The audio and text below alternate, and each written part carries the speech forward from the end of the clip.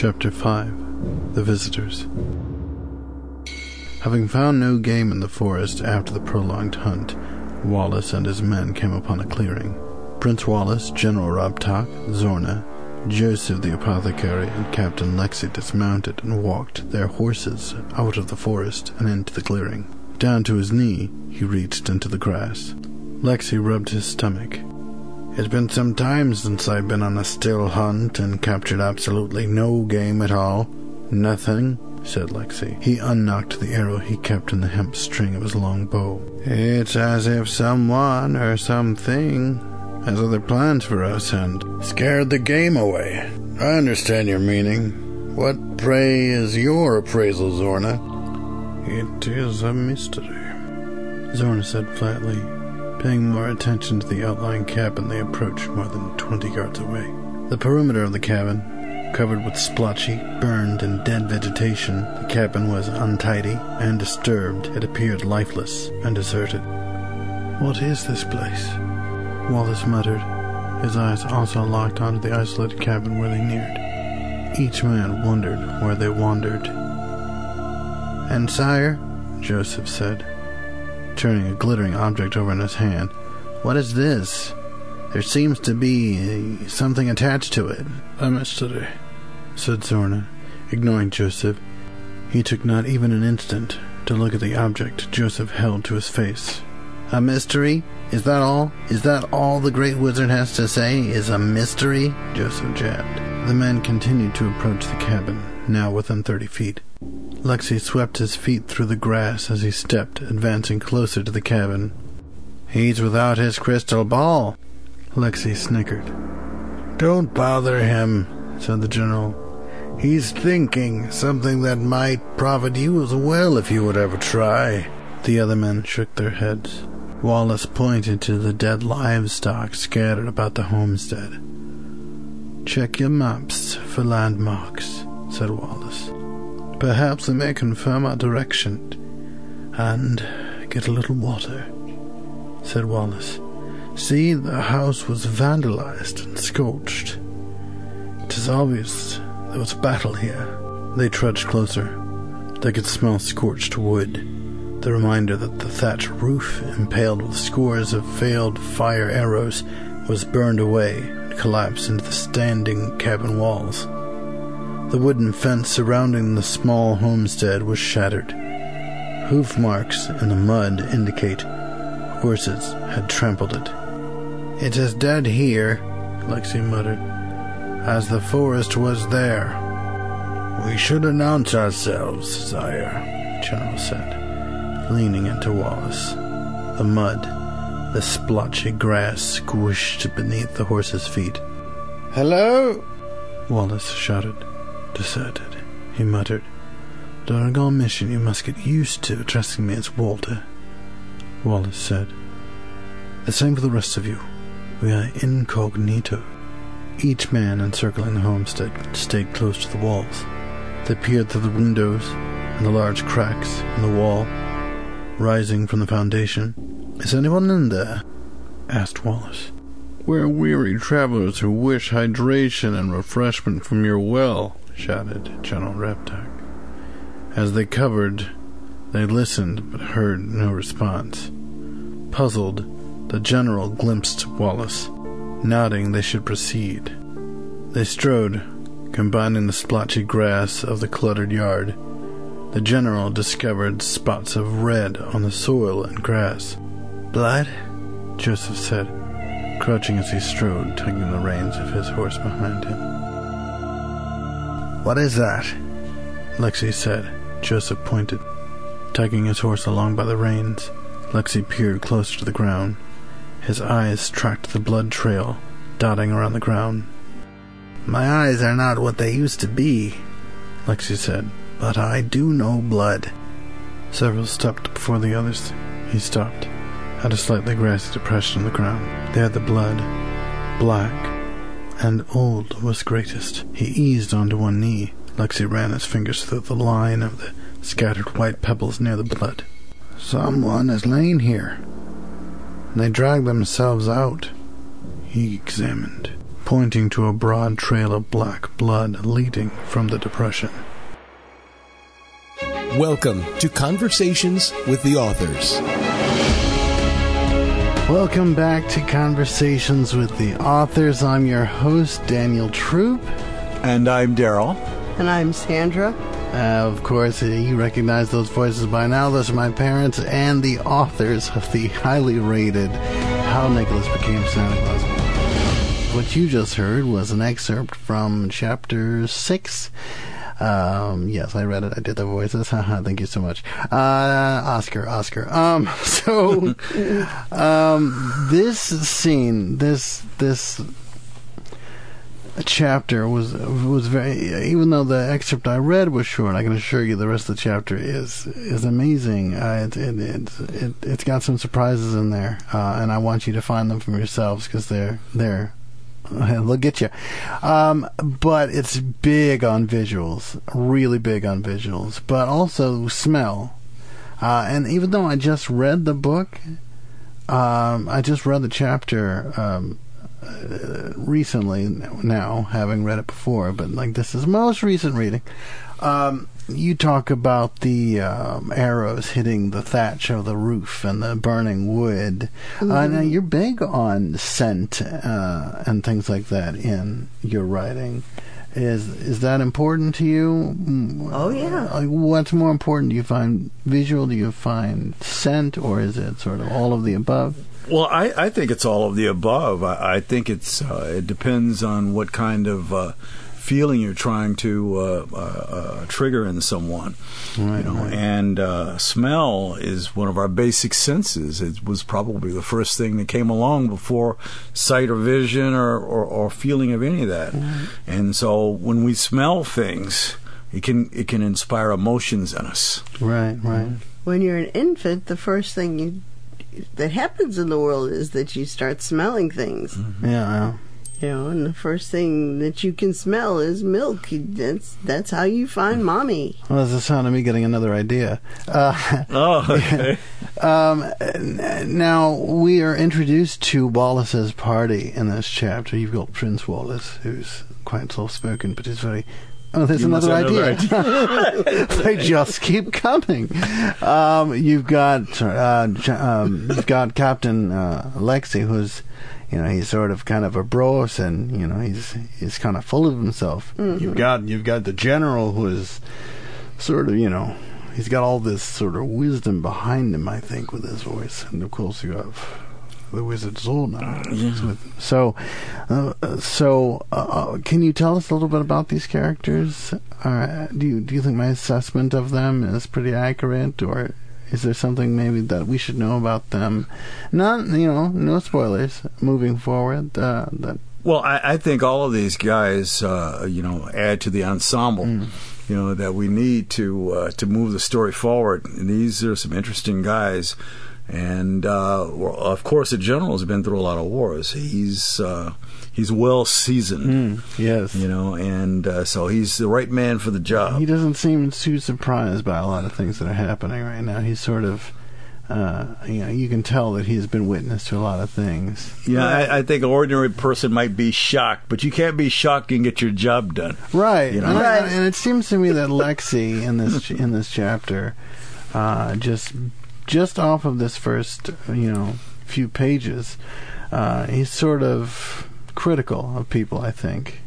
I don't think he... Lexi's at the stage in his life where he thinks he knows more than everybody else, and he has this intense grumbling under his voice talking about everybody, the way everybody does things. Well, when you're young like him, you think you know everything. So he thinks he knows more than the general. And reading into this, we're introduced to there's another idea. We're introduced to these little ideas keep popping up. They keep bringing in. Let me see if I can slow my ideas down a little bit. Please don't do that. If I just slow down. Just slow your ideas down. I've always said I have a good brain. I think it's a little too good right now. I'm going to see if I can quiet that down. It's too slow. Okay, so we have some questions also from our readers. Ernie Page wants to know, what inspired you to write science fiction? Well, you know what? In real life, I'm a scientist, and you might even know that there are a lot of scientists, whether they're doctors or physicists, who write science fiction. Mm-hmm. Arthur C. Clarke, good example, right? Right. You know, and Michael Crichton was a doctor. He was very imaginative too. So we get these ideas, and so was Einstein, right, and he actually said that you have to have imagination before you can have science. Somebody asked him what was more important. He did say imagination. Right. And you talk about you've introduced this new character in this page, Joseph, the apothecary, and he seems to work alongside the wizard Zorna. And so, as the name suggests, science fiction is science. It's fiction with a basis in science. So, how did that sort of come into play when writing characters like the apothecary Joseph? Well, I think science and science fiction go hand in hand. Mm-hmm. He's an apothecary. I think if we were times earlier, they'd think he was a magician. Right. And I guess nowadays we sort of call them a pharmacist, right? Yeah, we call them a pharmacist now, but they come up with potions, and they deal in potions, and we use science as its basis, but sometimes it can seem like magic. There was a time when science, religion, and magic were all rolled into one thing. They were man's best way of trying to explain his environment and how his world worked. Right, and it's really just sort of how stories sort of came about to begin with. We talk about, Greek mythology, Roman mythology, they've all sort of, everyone has these sort of gods and whys and what fors to explain the inexplainable at the time. I dare say probably the caveman sat around the fire telling stories about the catch that got away or the one they caught, the huge one that they got. Yeah, absolutely. Right. Mike wants to know, what sets your your sci-fi books apart from others in the genre?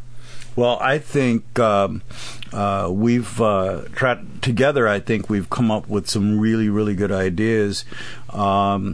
There's an old saying that said 2 heads are better than one, and we both wrote this story together. So we don't get just one way of looking at something. We toss this between us, and we get a better way of looking at the story. She may have some ideas, I have some ideas, and we put them together. I think and those ideas are different from us singularly. I think so too. It also helps to not get pigeonholed.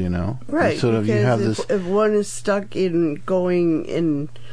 But you also have a preferred way of looking at something or writing something, and one or the other might go, "Hey, what if you try it this way?" Well, we both do that often, right? And I think that's sometimes you can get a good example of that by bands, for instance, musical bands like the Beatles. You've got 4 individuals who are highly talented, right? And together they make music that's different from all 4 of them, right? And I think so too. That they recognize where their strengths and weaknesses are in themselves and in each other. Right. And I think as a pair of writers, I think you've learned how to balance that out and say, okay, you're really good at this, I'm going to let you do that, and I'll work on that. Which leads to the next question from Herp, I think, who was a Star Wars fan. How do you develop your characters in a sci-fi setting? Well, first you have to know your story. After you've outlined your story and you know where it's going to go, you're going to have to populate that story with people that can carry that story forward. Right. And you can sit down, or you walk around, some people pace, and you think about the types of people that you need to do the job. You're almost like an employer, kind of, because you're hiring folks to do the job that needs to get done. So in this case, it's a little bit easier because we can invent the people. So if you're writing a story and you're trying to figure out, who's going to get the job done, to use the analogy, how do you keep from overhiring? How do you keep from having too many extras or too many characters in a scene? How do you whittle that down? Well, sometimes you'll have extra characters in a scene. That's true, but if you make the audience love them, then you can eliminate them. I see. So it brings in a lot of emotion too. I'm pretty good at doing that. The fodder, Yeah. So it reminds me. I don't know if anybody out there ever see the movie Galaxy Quest. Yes. And there was the one guy. It's Sam Rockwell played in it, and he said, "Look, I don't have a name. I'm here to get killed off. I'm just a guy. Oh. I'm just the guy to get killed off." Well, I guess that sort of ties into the question that we have from Amber, who is a science fiction lover, and her question is, how do you approach creating a believable and immersive sci-fi world? And I think I have an idea on how you might answer, but I want to see what you're going to say first. Well, I think that the world has to be a hybrid. I think it's a hybrid between reality and what you can imagine. Because you want people to have something that they can grasp. If it's too alien, they might not be able to hold on to it and get their orientation. So you give them something very familiar, and then you take it to the next level. And I think some of the greatest stories we have out there have a basis in familiarity. I think those that are the most popular, be them religious stories or mythos, they have things that we as just a human species relate to. And I think my way of thinking about approaching an immersive and believable world, as you guys are well versed in, is, if you heard the chapter reading, detail. The devil is in the details. It is. Right. It is. Right. And I think paying attention to those details is what makes things immersive. For instance, you talk about the smell of the burning wood. Last chapter we talked about, we were with Wallace and his wife, and we could smell the buttercups and the hickory on the wind. You have different foods and drinks that show up in the story, and I think bringing those in, again, a relatable thing, but I also think that it adds some tangibility and something you can touch. Familiarity too. Yeah. Well, I think detail is very important. If anybody remembers the original Star Trek, for instance, the Enterprise, it was wonderful stories, but the Enterprise was rather barren on the inside. Right. You saw a few flashing lights and a lot of smooth walls. Yeah. And so. But if you compare that to Discovery, Star Trek Discovery, or Picard, there's more than just flashing lights. It looks like you've got a working deck. Yes. And it looks so realistic. That's detail. Yeah. That's detail that you can see. And we like to create detail that you can imagine because we actually want you to see it. Oh, yes, absolutely. And I think that's a key to any story is really getting absolutely the visuals down. I mean, when you talk about the white pebbles in his hand, and he's tracing the blood, and you see the different sort of colors. In my head, I can see this grassy sort of plain he's come to. I can see this cap, and I can smell these things. I can see the animals in the farmstead that had been practiced upon, with their weapons and such. And I think I think that's what makes it so immersive. We wanted the detail to be so intricate that you could see the expressions on the faces changing. Oh, absolutely. And I wanted you to see Lexi looking at the blood and grimacing and kind of shearing back like.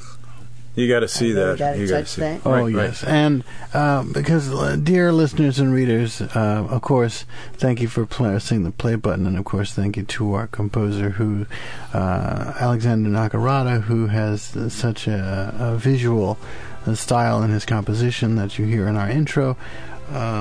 If you really want to not only read the book, but see the book, and I mean see these scenes in your head, and really feel like you're living in these spaces. Well, you can pick up the book at troopbooks.com. You can check out the website at troopbooks.com.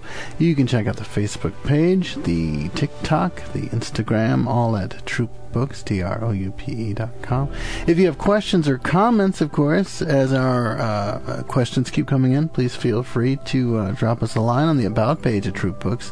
The book can be picked up at Troop Books. You can hit the author page at Ewing's Publishing and pick up a hardcover or a softcover.